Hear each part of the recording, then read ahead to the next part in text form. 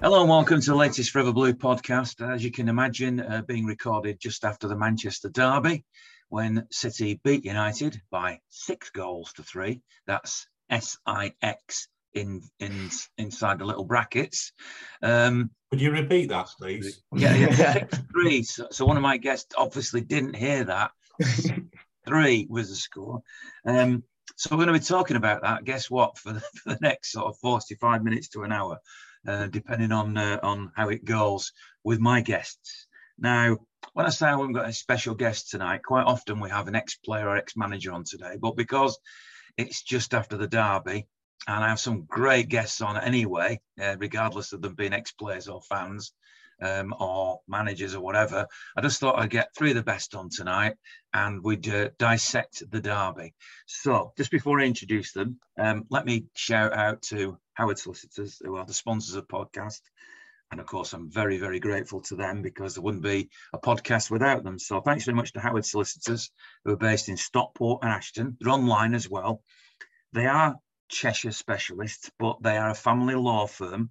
So if you're going through a separation or you're having problems accessing your children or with social services and lots of other things that you could ask them about, you can give them a call wherever you are, 0161 872 9999, or email law@howardsolicitors.com, or just look at the website. Tell them you came from Forever Blue. Tell them you're a City fan, and I'm sure they'll look on you in an even better mood, and especially if you ring them up next week when they'll be even happier because of what happened in the Manchester derby. I don't know if it mentioned it, but City beat United 6-3.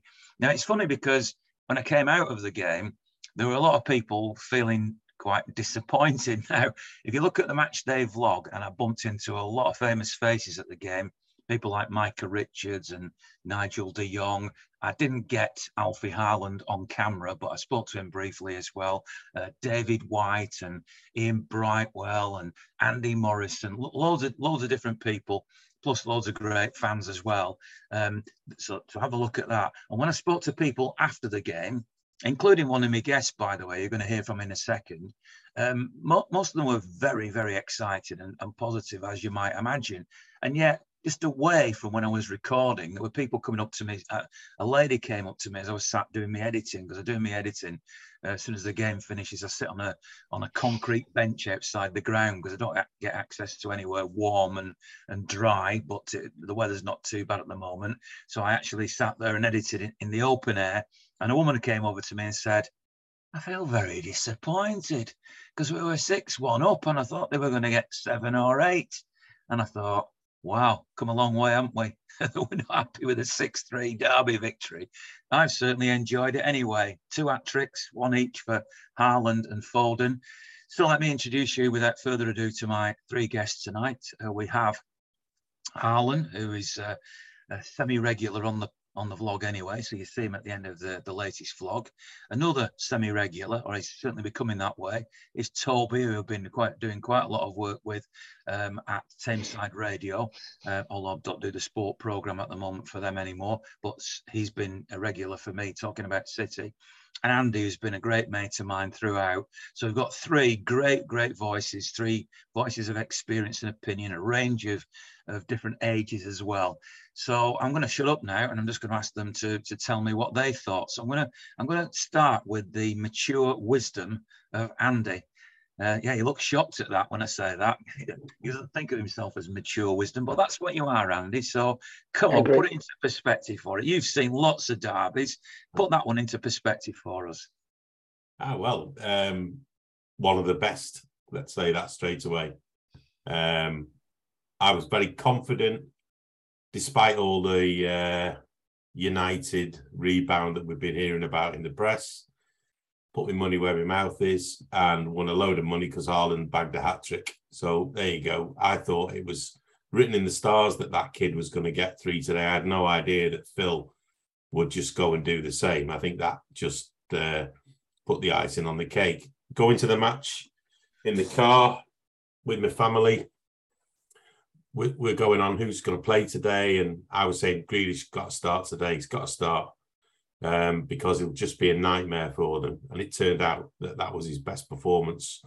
And we could go 1 to 11 and we'll find probably half the team's best performances in that match today. And that's what matters. And the fact that we were 4-0 up at half-time meant that we don't need to really go for that magical 8-0, because actually the game's over.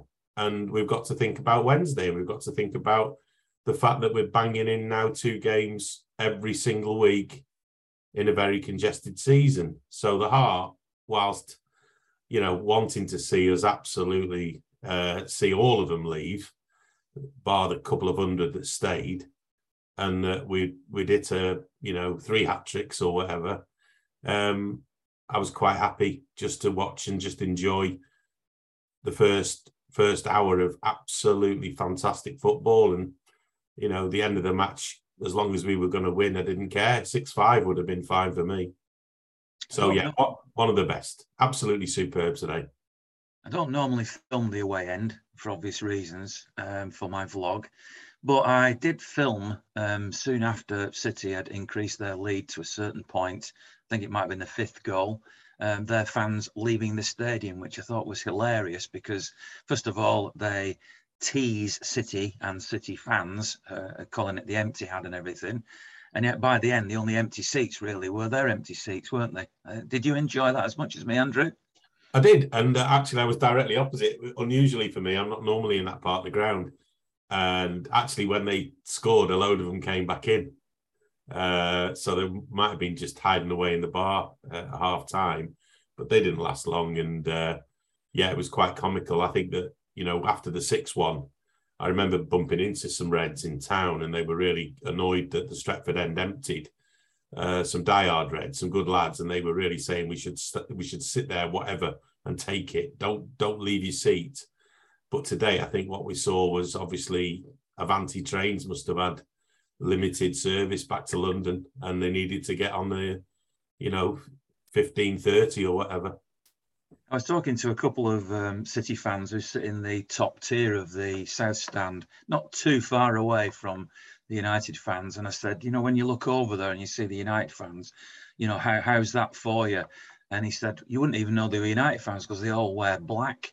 And I thought, I have actually noticed that before and yet never really processed it. Why did they wear? I mean, it's not as if they did it just for this game. I mean, for years, there doesn't seem to, every other team that come to the Etihad wear their team colours. But United fans, for some reason, are all in black all the time. Do you know why, Andy? Yeah, there's a bit of a hit squad who wear black. Maybe the other lads know more than me. But yeah, so I think whether or not they pretend to be or claim to be, but anonymity obviously is the name of the game. And that's their choice. They can come dressed in clown outfits for all I care, because for all the bluff and bluster you got before the match, that's what they should have been wearing. It's just an absolute joy having been on the receiving end for so many of the seasons, both at Old Trafford and at Main Road. And of course, we've had some glittering games, and they were beautifully portrayed on the programme today, remembering some of the wonderful victories that we've had against United. But we still don't take it for granted before. But I think, really, honestly, we are where we are because we haven't played Arsenal and Tottenham because of Her Majesty, God bless her. And I think if we had played them, quite frankly, the way we're playing, Erling would have, shown that he's just great value for money, and that the other players that we brought in have settled in. I have to put a special shout out to Akanji, a player of immense stature. Not since Vincent Kompany has joined this club has somebody shown such poise in defence. And I thought with Nathan Ake today, we've got another pair in there that can cope. I mean, United didn't put us under a tremendous amount of pressure, but a lot of balls came in that first half, which those two very composed and just settled the team and took the ball forward. And I think that's important in games like this, that you've got players who just do their job, unsung heroes. We know what the front guys are capable of, what Kevin can do. You know that Jack Russell Silva's just going to run and run and run at your ankles for 90 minutes. We know that. But today, I just thought there was really something special about that first half. Absolutely fantastic. And yeah, if I'd have been a United fan, you'd be having to think about what was coming in the second half. I think probably, there might have been something else better to do than watch your team getting absolutely smashed. You're not telling me you would have left a Wales game with Wales 4-0 down at half time? No, never. I've never left any football match ever, City or Wales. And that's and I've watched some shit, I can tell you, in my lifetime with those two. So yeah, my moment's coming, knocking you buggers out in Qatar. Yeah, it's, memories. We'll ignore that bit, but we'll come back to one or two of the points you made there about Kanji and different things that you talked about. But before we do, I'm going to ask the other two to give me their verdict as well. So thank you, Andy. Let's go to the next seniority down, and that must be strange for you, Harlan, now, because you're really a bit of a nipper. But Toby's even younger than you, so let's go to you, Harlan. Based on what you've seen on that derby, how does that rank? Well, first off, mentioning that, and that is pretty scary. I was on the phone to my cousin. He turned 17 last week when I was away in Mallorca, and one of my best pals is only 19. So to think that 28 now is seen as well, I'm almost getting my bus pass on, to be honest. So yeah, but yeah, no, Toby, good luck at uni, mate. I started uni 10 years ago, and the fact you're still at you're attending uni, you're still going to the games. It's brilliant, and good luck with everything you're doing. But no, in terms of the game, Ian, brilliant, just phenomenal. I said at the end of the game, can we play you every week? Because Erling Haaland is a freak, and I mean it. Nobody's ever come in. He's absolutely a freak. I mean, when you look at him run, accelerate, it's like he's a different. He's not a human being. He's something else. If he'd have got to the ball that went out of play in at the South Stand byline, do you remember it in the first half? The ball went out of play, and he raced for it. He drove across the box. He went to try and keep it in, and he scooped it out for a throw-in had it not have gone out. The linesman put his flag out, and I just thought to myself, I was going to say it to Jess, and I just moved on. Something happened in the game, and I didn't say it. But if he'd have got to it and kept it in, I would have drug tested him.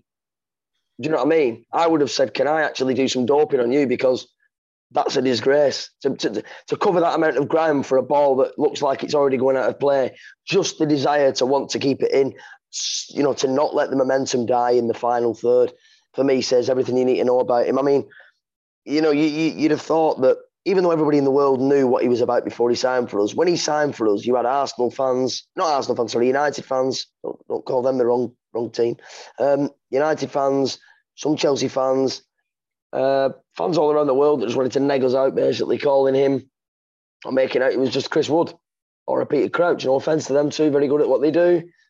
This lad's something else. He's a phenomenon. You've said it yourself. He can run in behind. He can come short. He can link things up. He can arrive at the back post late, as we saw today. He can arrive at the front post. He can climb on ladders, invisible ladders, and nod the ball home. He can run on a treadmill during a game at an unreal amount of speed and leave the quickest defenders in the Premier League stranded. The guy's a joke. I'm not laughing at him, though. I'm crying at him, at how good he is. He's that much of a joke. I'm crying at him. Everybody else is crying at him too. You think in a straight foot race with Kyle Walker, and I think Kyle Walker's the fastest player that I've seen in a City shirt, and that is some statement, because I've been watching City home and away for 45 years in the flesh, and obviously watched things before that as well. I think that Kyle Walker is the quickest, but now I'm just beginning to think, when I watch some of the runs that Haaland makes, when he really accelerates, when he really goes for it, and I'm thinking in a straight foot race, I think Haaland might actually beat Kyle Walker. Do you know what, Ian? When I was a kid, I was quite nippy. Like, I remember Clayton playing fields, played for a team called Shaddy Hoppers, and I remember lining up against Farnworth. Believe it or not, I moved to Bolton when I was 18, and Farnworth are a very good local young side now, and they've got a good first team as well. But I remember these two lads, two bullish centre halves, big lads. They definitely weren't 9 when I was 9. I'll tell you that for free. They were registered over age, them boys. But they looked at me, and I heard one of them saying, I'll never forget it. He said, we're going to do him today. He's tiny. I was about 4 foot something. And I remember the ball came to me and I just knocked it round him and spun through them both, went through on goal and banged it under the keeper. My favourite goal I've ever scored in my whole life at 9 years old. And I'll never forget, you know, when you see lads that think they've got you and you can knock a ball and you can beat someone and then cover ground and back yourself and score. That's what he does. I watched the vlog back then, Ian, with Jess, just before I came on the pod, because I was intrigued to see what people were saying. I like the bit of footage you got of him going getting the match ball when it was chucked away, and the way he runs up to it, almost bending down because he can't stand up straight. His stature doesn't allow him to. He bends down. My mate does it. It's like his neck's going to kill him. And he runs over and he gets the ball and he's dead giddy and he's got the ball under his arm and he's like a 9-year-old kid because he loves playing football. This isn't a job to him, Ian. This is a hobby. And the fact he's doing his hobby and he's absolutely taking the PISS out of defenders in this division, the best league in the world, it's pretty downright disgusting, if I'm honest with you. And if I'm honest, it would have been a lot fairer if we'd have dyed Georgios Samaras's hair blonde and got him out of bed, if I'm honest. We'll come back to how good Haaland is as well in a minute. So we've got a few different subjects we'll return to. Well, let's bring in Toby, who's been waiting on the bench. You're off the bench now, Toby. So I'm going to... A bit like Ronaldo today, Ian. Well, he didn't come off the bench, did he? But he's finished, isn't he? Yeah. So you tell me now, where with your life experience, and I'm guessing that probably the 6-1 at Old Trafford in 2012 is probably one of the earlier memories of a derby, but you've been spoiled at your age. Yeah, completely. You're seeing this all the time. So when you are used to it, how does this rank for you? This is this today. I mean, I knew today I had a bit of confidence all week. I always get nervous the week leading up to a derby. I'm always when I think about the game, I'm nervous. But this week I've had absolutely, even with United's run of form before this, I was confident in it, and I said to my dad, I think we'll batter them without trying to sound like I got it right. But honestly, that was an incredible win. I mean, I think I must have been 9 or 10 when we beat United 6-1 at Old Trafford. So that was obviously quite a while ago for me. But yeah, this one is just incredible. I mean, I've had some properly good moments. I've watched City win leagues. I was at Villa last year. Sorry, I was at the Etihad against Villa last year. You know, and then you have the Aguero moment, which, you know, even though I was that young, you still remember the moment. But that was up there. That was just incredible. I mean, the scoreline is almost, you know, you say people are disappointed with it. You know, it's almost not a reflection of the game and the how much we dominated them, because it could have, you know, the fans singing "We want 10." It really could have been 10. The first half. I mean, I went up to speak. I pre-planned I was going to speak to Andy Morrison at half-time because he was doing the commentary for City TV. And as I walked up, I saw Nader Manua stood with Benjani. Now, Benjani scored, you know, at Old Trafford in that derby match when it was the 50th anniversary of the terrible plane crash in Munich. And that felt like a bit of a turning point. And Benjani sort of joked really that day, you know, saying, I started all this, you know, and so but what I was coming to was the fact that at half time in the game today, everybody I spoke to, whether it was Benjani, Nadim, Andy Morrison, I saw Will Perry, who works for various media organisations, who's a big blue, and every one of us was sort of like, wow. That first half, Toby, was just something else, wasn't it? I mean, I know I noticed the woman next to me in the second half, and I said, United will claim, you know, that they've drawn the second half in fact, won the second half 3-2, but it was obviously all over. The first half was something else, wasn't it? I'm going to make a very bold statement, and I'm going to say that the best first half of football I've ever watched out of any team ever for a half. That was honestly, we completely and utterly. I mean, we could have been 4-0 up after 20 minutes. We had that amount of chances, but we were so clinical and everything. I mean, you know, we talk about how good Haaland is, and Haaland was, you know, he's incredible and he is a freak of nature. But I don't think there was a bad performance in that team today. I was very worried when the lineups came out. I was very worried. I saw, there's no Rodri. I didn't realize that he wasn't going to be included. And you sort of get that doubt in your mind, and then you go, no Diaz, Ake, and Akanji next to each other, and you go, well, Ake's been good, but he's come back from an injury. Akanji's had a few good games, but this is the derby. Like, this is a bigger game, and you get that sort of that little voice in your head that's like, what's going to happen here? But that was just incredible. Akanji, for me, he's been, even in the games that he's had so far this season, he's been one of our best defenders this season. He's been incredible. Vincent Kompany, like Andy said, and it was amazing to watch. Foden, I mean, I've had a lot of criticism for Foden over the last 18 months. I don't think ever since that Champions League final, I don't think he's been up to the standard that he lived up to in that season. And maybe I'm being a bit harsh on him. I don't think he came true. He's been coming true in the big games. But if he's gonna perform like that in the big games, in the games we need him to in a derby, wow! I mean, what a player we've got on our hands with him. And then you sort of forget about a player like Bernardo, who was just like every single game running. You saw him everywhere. It was amazing to watch. Let me ask this general question now, and any of you can go in for this one. But we've seen. I mean, I'm lucky. I on TV at least, I saw Johan Cruyff, I saw Pele, Diego Maradona. I had the great privilege of seeing in the flesh. I've seen Messi, I've seen Ronaldo, Zinedine Zidane, and all the players. And I know it's very early, and I know he's only been at City for a while. But are we starting to see the emergence of a new best player in the world in Erling Haaland? Is he that good? Maybe Andy's a good one to start off, because not only have you watched City for a long time, Andy, but because you watch a lot of international football, you will have seen in the flesh a lot of the best players in the world during your time as an international fan, won't you? Yeah. So the only time I ever saw Johan Cruyff, he was sat on a plane next to me going to Belfast. So I can't claim that one. And Pele, never saw him in the flesh. Saw Maradona. The list goes on that you mentioned. For me, when I look at what I've seen over the years, Lionel Messi is the benchmark for me of a player who really, and I know Ronaldo claims all the numbers, but for me, Messi, pace,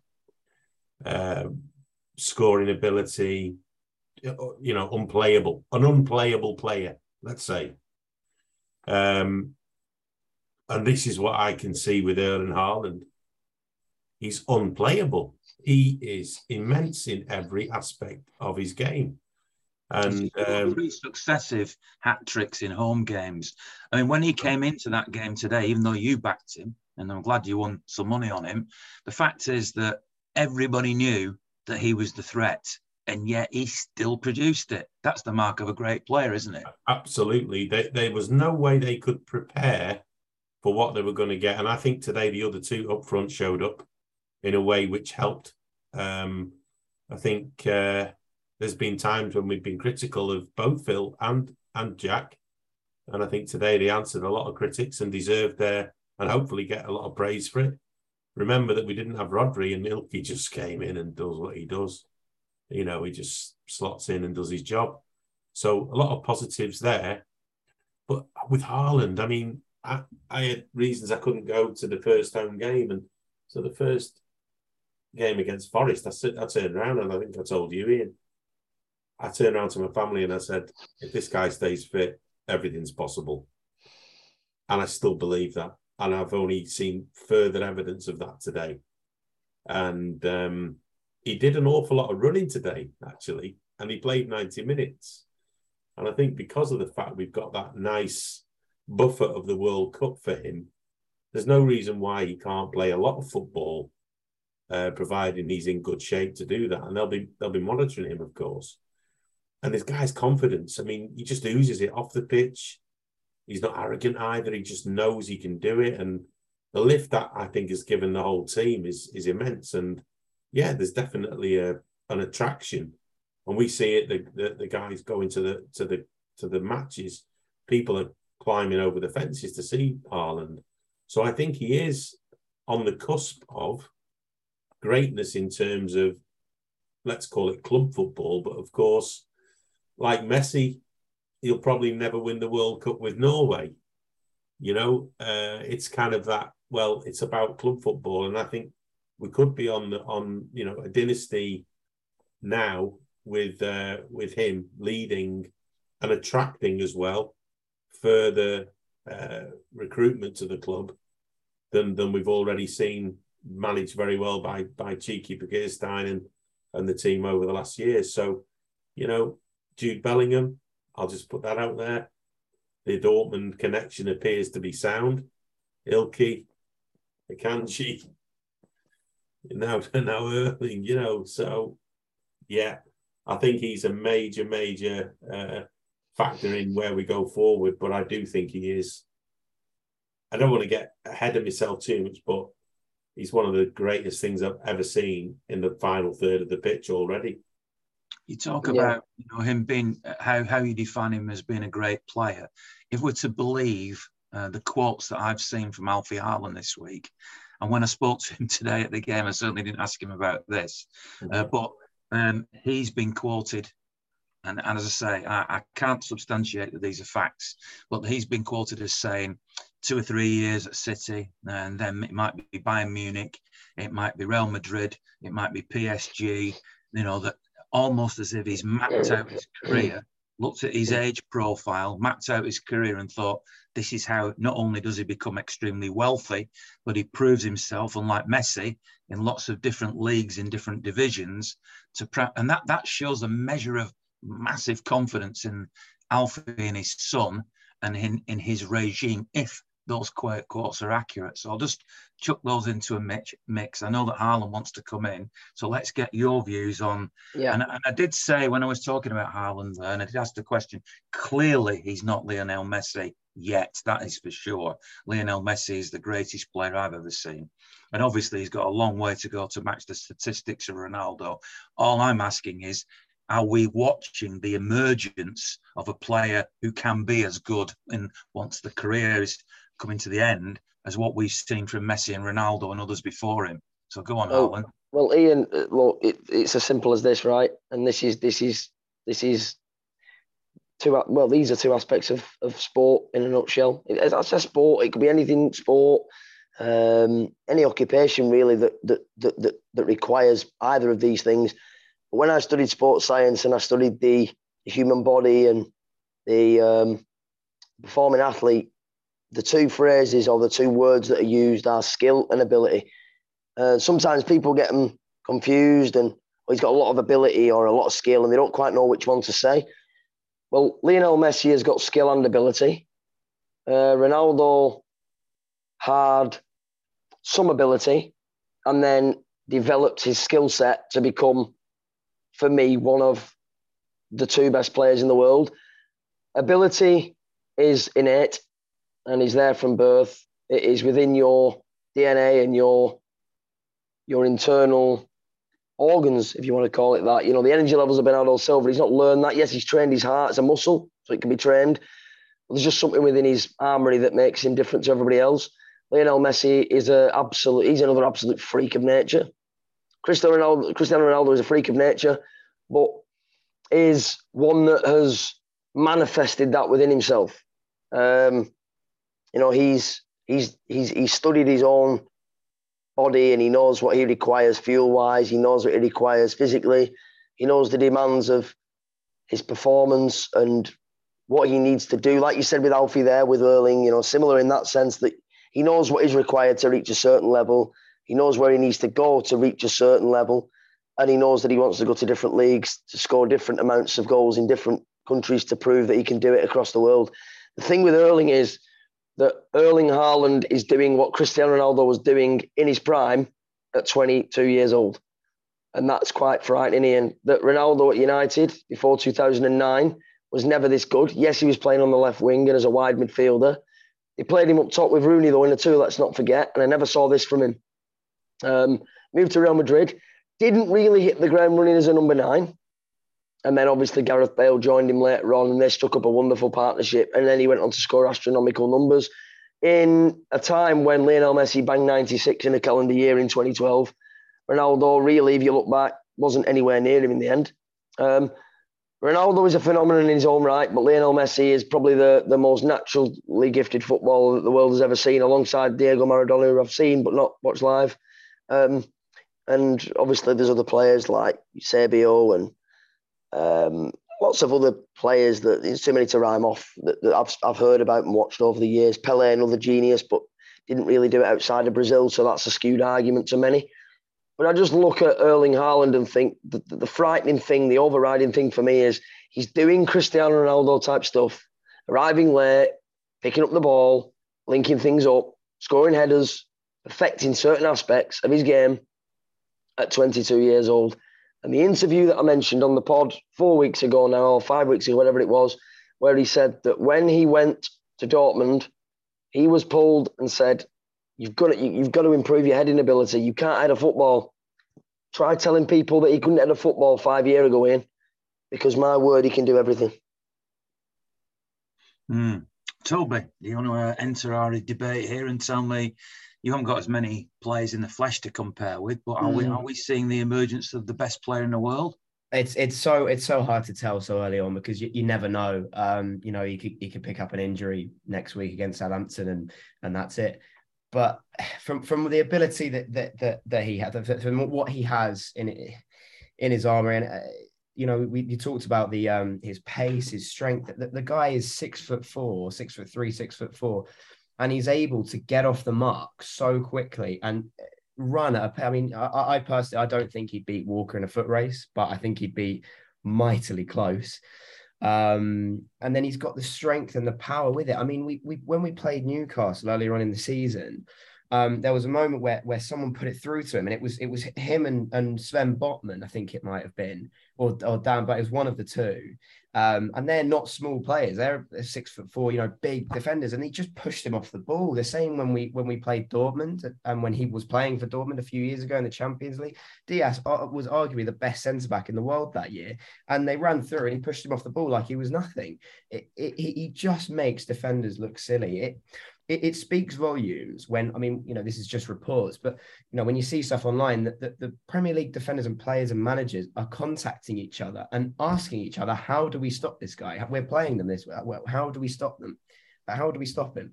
Because he's that good. He's got so much in him. And, whether he stays with us, I think he'll do 3 or 4 years, 3 or 4 years, and then he'll move on. I think Julian Alvarez is the long-term plan for City. I'd obviously rather see him stay like Aguero did, but, being unbiased and being and sort of looking at it from a not City fan point of view, I think he will go. I think he almost does have that plan to go to Real Madrid and then maybe onwards and have this map of the career. But the numbers that he could score, if he stayed for 10 years, I could see him beating the likes of Shearer's record with the top scorer in the Premier League. I could see him doing most hat tricks. I can see in the next 3 years him and De Bruyne breaking Son and Kane's record of most goals linking up.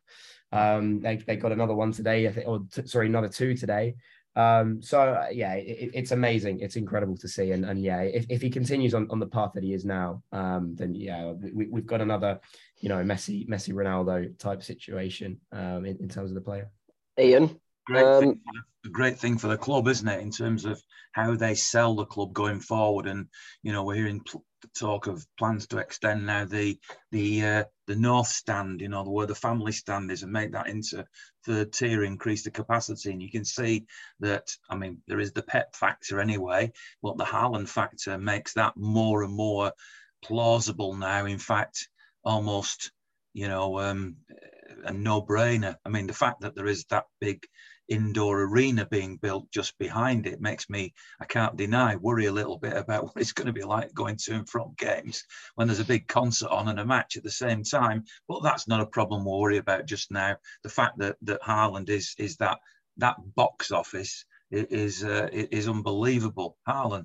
Ian, the scariest part is, and it does link into Erling Haaland a tad, this, is I subscribe to, I don't subscribe to the French one on YouTube. I'll watch the PSG highlights now and again, but the one I do subscribe to is the Italian Serie A. on YouTube. I think he did it by accident once when I was watching the highlights, and they automatically come up. And I'm obsessed with watching Edin Dzeko play even still. Every time I click on a highlight package of his, he's banging goals in, week out. And when he left us, people said he'll move on and maybe that'll be it. He'll dwindle out. I think his record when he left us was he'd scored 50 goals in every division. He'd done it in the Bundesliga for Wolfsburg. He did it in the Premier League for us. Roma, he's done it for. Inter Milan now. He's not far off 50 for them. Now, he scored 50 plus goals for us. I think it was 72 in total he scored for us. I think 50 in the Premier League and some in Europe, 12 in Europe or cups and stuff. Erling Haaland's nearly at 20 already. And Dzeko wasn't a poor striker. He got a lot of crap as well, Edin Dzeko. He was the scapegoat of the day. 2011, 2012, 13, 14. He was a massive scapegoat. If we didn't score goals and Aguero had a nap and Dzeko didn't turn up and score, he was a scapegoat. But Erling Haaland is chasing his record down at City. He'll bang 72 in the next 2 seasons, I'm convinced. And if he does leave Ian, do you know what? I wish him all the best, because it's a young boy who grew up a City fan. He was born in Leeds, who moved to Austria and then Germany, has travelled the world at 22. Not many young lads can say they've done that, can they? And his dad wants what's best for him, and I do too. And if he wants to move to who I do believe, apart from ourselves, in terms of the way we are playing and in terms of the way we are built, are one of the biggest clubs in the world, the biggest club in the world in terms of success, Real Madrid, major success. And he wants to move there, regardless of what I think of Madrid or Spanish football or Javier Tebas. I wish him all the best, because he deserves to do whatever he wants, the kid.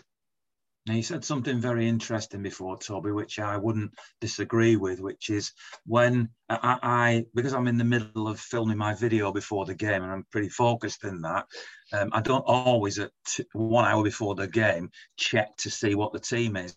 But I bump into people and everybody was saying to me, you seen the team today? No Ruben Diaz, no Rodri.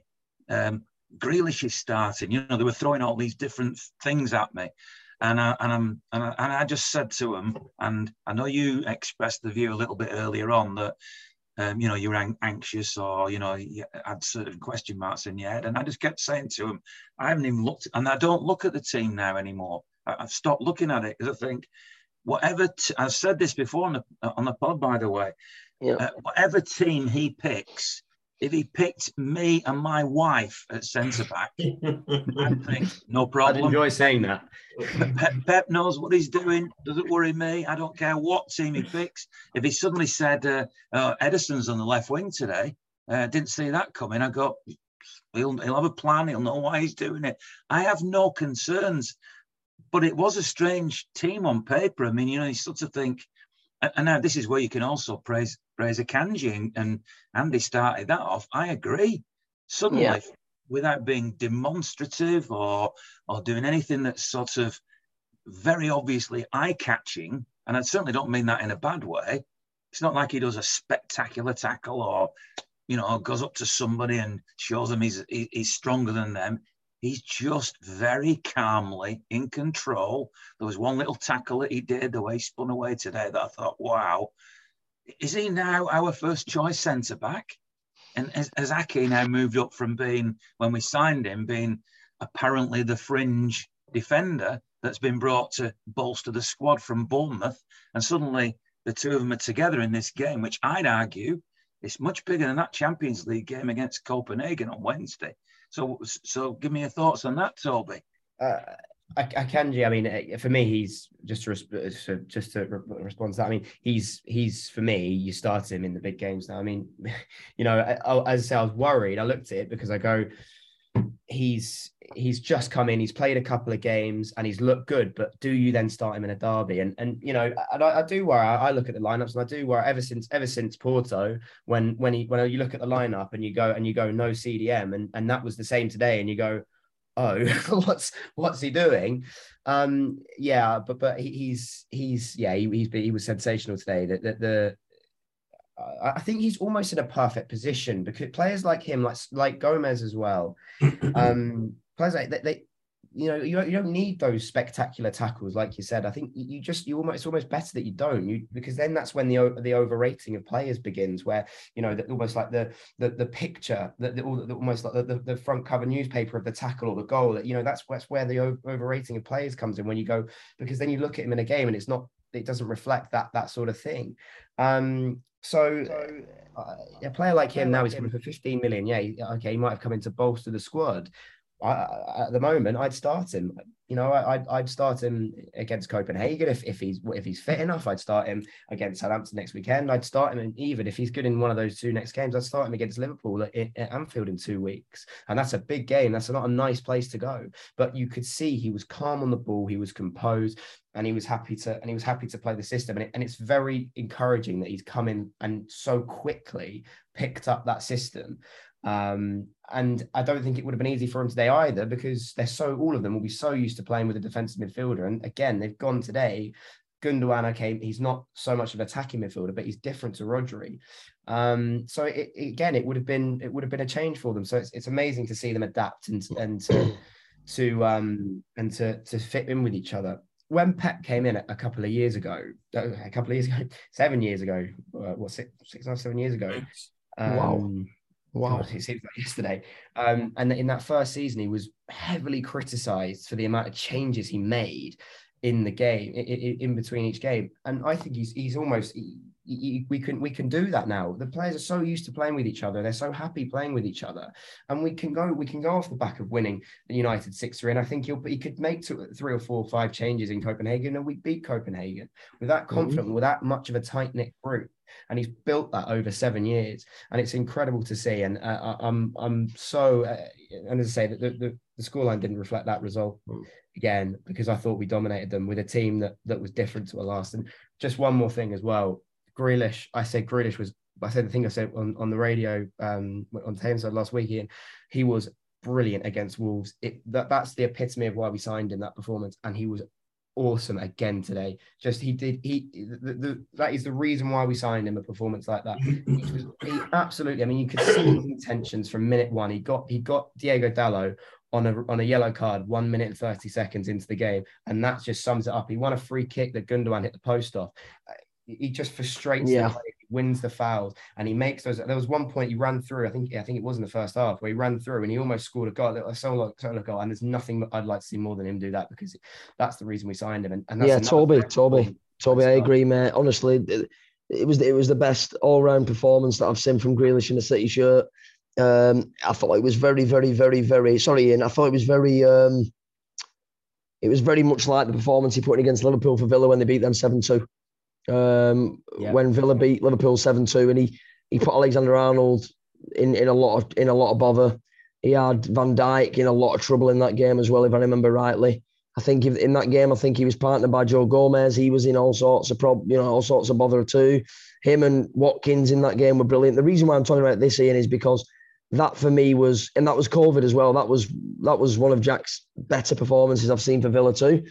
I think the freedom Pep gave him today, the allowance of space and time, and he probably got him in and said, look, just be a free spirit out there today, Jack. I'm not going to be too tactical with you. You're going to be up against, like you just said then, Pal, a player in Delors who has been iffy and isn't really Man United's best right back. If he could pick anyone in the world, he wouldn't be playing for them. Whereas if we could pick anybody in the world, Walker would probably be a considered one. And Cancelo too. The other side as well, Malaysia, good player. Another one that's moved for Ten Hag. He looked really, really, really, really bothered early doors. I said to Jess and Paul and Matt next to me and their lad, Louis, I said, he looks in a lot of trouble. He looks like he doesn't know what day it is. He thinks he's playing on Saturday afternoon. He may as well have been in Magaluf where I was last week. He was moving around. He looked bothered. He was shaking his head. He was crouching down. Oh no, Eric, take me off the pitch. Oh, Phil Foden's making me dizzy. I feel like I'm on the waltzers. He didn't have a clue where he was here, and I'm serious. And that was credit to Phil and Jack. But with Akanji, just something that I think Andy will pick up on here is something I said to him and his wife and the lad outside the ground, and that's that Akanji in the game that I watched him play in the Champions League last week didn't seem to have got the foot on way of doing it at City under his belt. And what I mean by that is, I know you're a fan of the way Laporte and Diaz and even Stones become metronomic in defence. And at the heart of it, when they receive a ball from Walker, he's very good at it too. And after Cancelo can do it too. But when he gets the ball, or either of them get the ball, they put the foot on it. They don't just ping a ball forward or ping it right or left. They put the foot on it, they roll it a couple of times, 2 or 3 times, scan the pitch, decide where's best, and then ping it off. Then they create an angle, they get it back. Then they roll it again 2 or 3 times. They're really patient. They pick the next best pass and so on and so forth. And Akanji seemed like he panicked the other week in the Champions League. He's had a week off, week and a half off with Pep. Or shall I say, he's been on international duty too, of course, but he learned it. He's learned it. Today he was composed. He was doing the ball roll. He was foot on. He was scanning the pitch. You said it yourself, very composed, and he's learned it. And he's learned it a lot quicker than I think any of the others learned it as well. I mean, Stones took a long, long time to get used to doing that. He was frantic at the start. Akanji's come in. He's mastered it. And for me, him and Aki now, can you drop him for the next one? Not sure. Andy, did you want to say something? Yeah, I think it's a red thread throughout a lot of what's been said tonight. And City's recruitment is not just about football and ability. They talk a lot about the character of the player now. You know, Pep's mentioned it as well, referencing, I want to know more about them as a person. And I think what we're seeing now is we're starting to all talk about players in what I would call, you know, mentality monster ranking. You know, who's actually got it, that mentality to take us to the next level. And players we've let go without naming names. Go on, name a name. Well, I don't think Raheem Sterling or Gabby Jesus had mentality like that. And that's why they've been released. And I think maybe even Leroy had the same problem, you know, both with Germany and with City.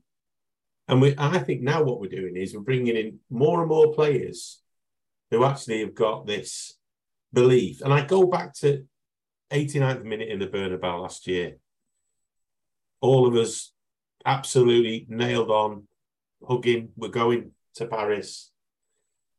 And our mentality just collapsed that day. And yet, some weeks later, we saw the complete opposite against Aston Villa.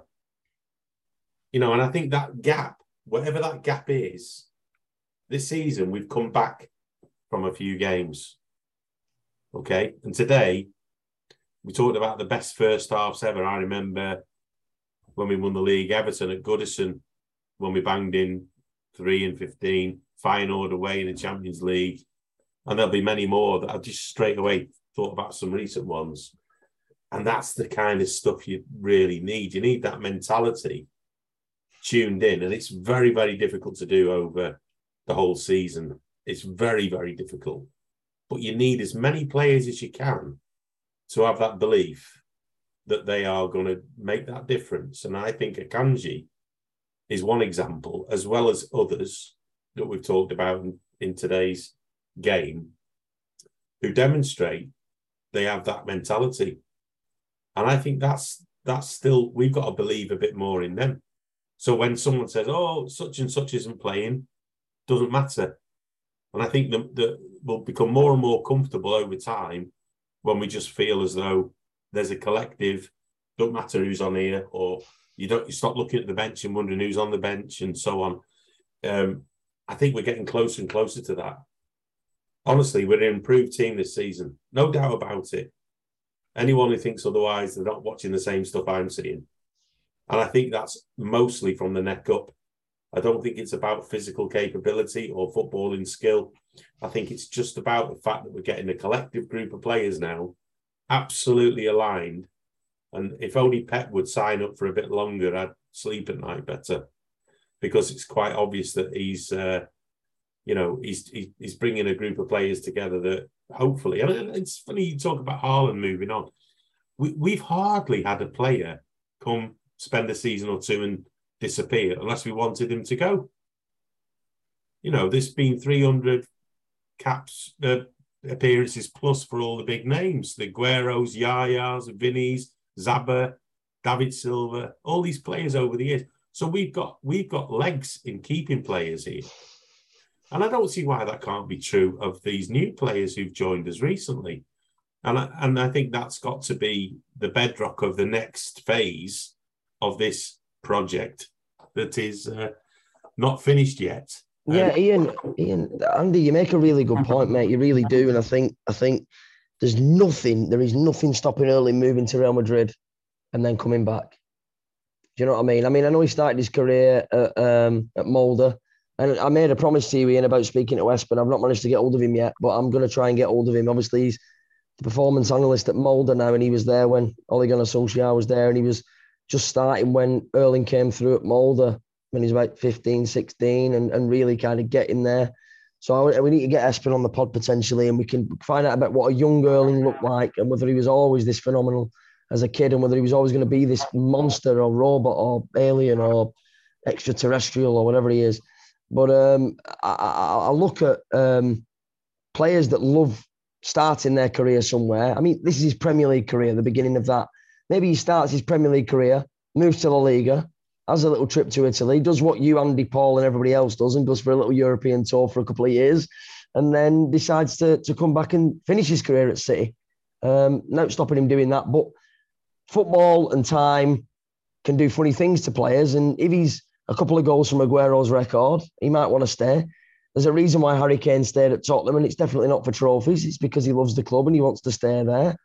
And maybe in 2 or 3 years' time, Erling is on the verge of going to Real Madrid, and Alfie goes, maybe not now, son. You're doing really well here, and maybe it's not the move we thought it was going to be a year and a half ago. So when the time comes to make the decision, he may or may not make it. And I think that's what we've all got to hold on to. Not that it could happen, that it might not happen.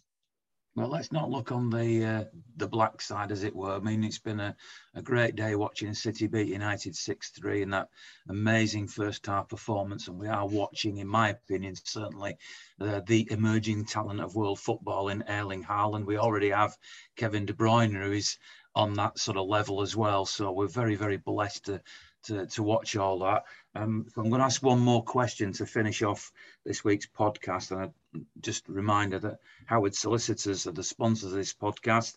They have offices throughout Greater Manchester and Cheshire. They specialise in areas of the law that affect the individual. So it's likely if you need any help or guidance, they'll have somebody to help you. 0161 872 9999 or howardsolicitors.com. So the final question I'm going to ask is something that I think it was Andy mentioned a little bit earlier on, but I'm going to twist it round slightly because, you said, Andy, I think that if we'd beaten Tottenham and were to beat Arsenal in the game that's just coming up, then the league would look very different, etc., etc. I'm just, to say I'm concerned is ridiculous because we just whooped United's backside and just look like a phenomenal team, an unstoppable team at the moment. But obviously it's emerging, statistically at least, that Arsenal are our main contenders. Liverpool continue to drop points and don't look like the threat that they were. We can see that United are not going to be a threat. I know Tottenham lost in the North London derby. And by the way, watch the vlog about the original name of the derby and where it comes from. And maybe Tottenham against Arsenal isn't a derby, but anyway, that's a subject for another day. But Arsenal beat Tottenham, so that has knocked Tottenham back a little bit. Arsenal's still in the running. My question to the three of you is that with these two games, Arsenal to come being off, Tottenham already off, both now being in, I know it's not a half, but the second half of the season. So we've got to play 2 games against Tottenham, 2 games against Arsenal, potential last 16 quarterfinals, semi-finals, final of a Champions League, the FA Cup, maybe even the latter stages of the League Cup. Are you, any of you, worried that suddenly there are too many of these big games back to back, and it might have been better to have, not that we had any choice in it, to have played the Tottenham and Arsenal games in this first half rather than the second half? So we'll go with the youth this time. We'll go the other way around. We'll start with Toby, the youth. I almost think it's given us a bit of an advantage. I think we would have had to have played, I think, what was it, Arsenal the 19th, I think it was, of October. Now, whether they were still would have still been in that run of form that they're in now, I don't know. You could say probably yes. They would have had it was at the back end of a very tough run for them. It would have been. But I think it's an advantage. We've seen City for however many seasons now, in pretty much every single season that they've won the league under Pep. In fact, it is every season we've won the league under Pep. We've gone on this sort of run of at least 10, 12 games. We've won every single game and just run away with the league. And whether then we're 10 points ahead, whether we're 12 points ahead, 15, whatever, we've knocked the complete confidence out of everyone around us in that run. And now we've been given a run where we've played United. Now we've got to play Liverpool, who are on an absolutely awful run of form. I watched their game yesterday. They looked absolutely woeful. Brighton were all over. They dominated them. And then the best form teams you could argue in the league are potentially Tottenham and Arsenal. So now we're going to have to, we're going to have to, yes, okay, we've got to play them twice in a second half of the season. But Arsenal are then going to have their own problems. I think their issue is that okay, they have an 11, but they have no depth. We have so much depth, it's unbelievable. And they're going to have Europa League if they get through their group, of course. They're going to have the struggles that we have, but we've got the squad depth to deal with it. And I think we've got the better mentality. I think they will start to go on a bit of a dive and we will be on the increase. And we could potentially even be 10, 12 points ahead by that point. So no, that doesn't worry. I think it's almost an advantage. I don't want to say easier games because I don't want to be disrespectful, but the more simple games, the not so much bigger games, against our not so much rivals who probably look at some of our players, including Erling Haaland, in a tunnel and go, yeah, we ain't got a chance. So we've got to play them now and we'll avoid the bigger clubs until next year when it's potentially over already. Alan? I get what you're thinking, Ian. Completely get you thinking because, like you said, it's like double trouble in the second half of the season. And like you said, there's going to be crucial games in all comps potentially to play. I get you thinking from that viewpoint, but I have to say the strength in depth we've got, especially with the Kanji and Aki flying. Gomez looks good. Give the ball away a bit too much for me today. I don't really feel like he felt the derby as much as Zinchenko would have felt it, obviously, had he stayed with us. But he's got to learn. You know, he's still new to the squad, so that's fine. Did say on the vlog today, didn't I, that I felt like Pep made too many changes at a silly moment in the game. Feel like he felt the game was won. He probably said he didn't. I do think he didn't expect United to score 3. Feel like it affected our shape. But regarding strength in depth in them games in the back end of the season, we've got a better strength in depth than Arsenal. There are a lot of youth players and younger players that have got a lot of ability in Arsenal's side, but not too many of them at the same level. Whereas we've got 2 players per position that I believe will stand us in good stead. Pep's a quality rotator of a team, knows how to manage fixtures and a fixture pile up and everything else. Managed the squad immaculately during COVID, very difficult times. And if you can do that during them kinds of conditions and keep the squad fully fit, I'm sure he can do it when we have to play Arsenal and Tottenham twice in the second half of the season. So, kudos to him for what he's done in the past and what he'll undoubtedly go on and do in my eyes going forward. But Arsenal are a threat. And I thought they were going to be a threat. And if I'm honest, I want them to be the threat more than Liverpool because I grew up watching Arsenal dominate and do really well. I respect that club a lot and I respect Arteta a lot. And I'm glad that Gabby and Zinchenko are flying at Arsenal. And I wish them all the best on their, on their second place ambitions. Because unfortunately, as good as they are, they will not be finishing top of the Premier League this season. Mikel, I love you. I want you to be our manager after Pep. But I'm sorry, son. You're not winning the league. Andy, you can complete the pod for this week by giving us your view. Well, I mean, totally agree with what the lads have said. The worst team you want in your wing mirrors is City. And we had one season where we were, furlongs ahead of the opposition. But otherwise, we've been a tough team to shake off. And I think that's our strength. So I quite like this position we're in. And this can carry on long into the new year for me. I think we'll see something strange this year with the World Cup as it is. Often it's a time of a lot of player movement when it's normally in the summer. I think we might see a busier winter transfer window in the Premier League, particularly given the change of ownership at some of the high level clubs, and already we're seeing sackings as well. So I think there's going to be quite a lot of change occur before we're all back into the second half of the season, as we call it. And whether or not we play Arsenal here or Tottenham there, honestly, Tottenham have been a bit of a troublesome side for us the last couple of seasons, if I'm honest. If you look at the stats, they've done well against us. But I think on yesterday's performance, whether Arsenal got them on a bad day or Arsenal are playing more like us, looks like it to me. You'd have to say that I think that all the teams are going to drop points this season, much more than they would have done in a normal season. And if that's the case, then blue ribbons on the trophy. I think that's where it's going to end up, whether it's Arsenal here, there, or Tottenham there. Our points have been dropped against Newcastle and Aston Villa. You know, I think we've got to look at that and say, well, hang on. Yeah, we haven't really played too many top sides yet. In fact, we haven't played one today. So there you go. That's how I see it. So bring them on.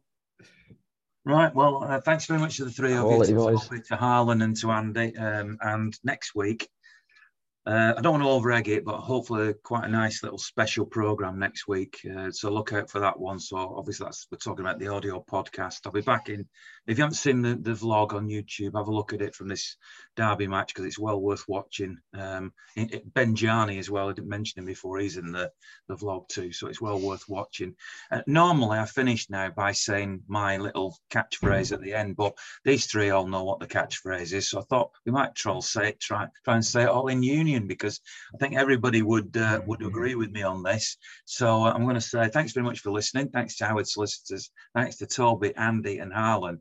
And if you only remember one thing from this podcast and nothing else, just remember this. It's great to be a blue. Blue. Yes.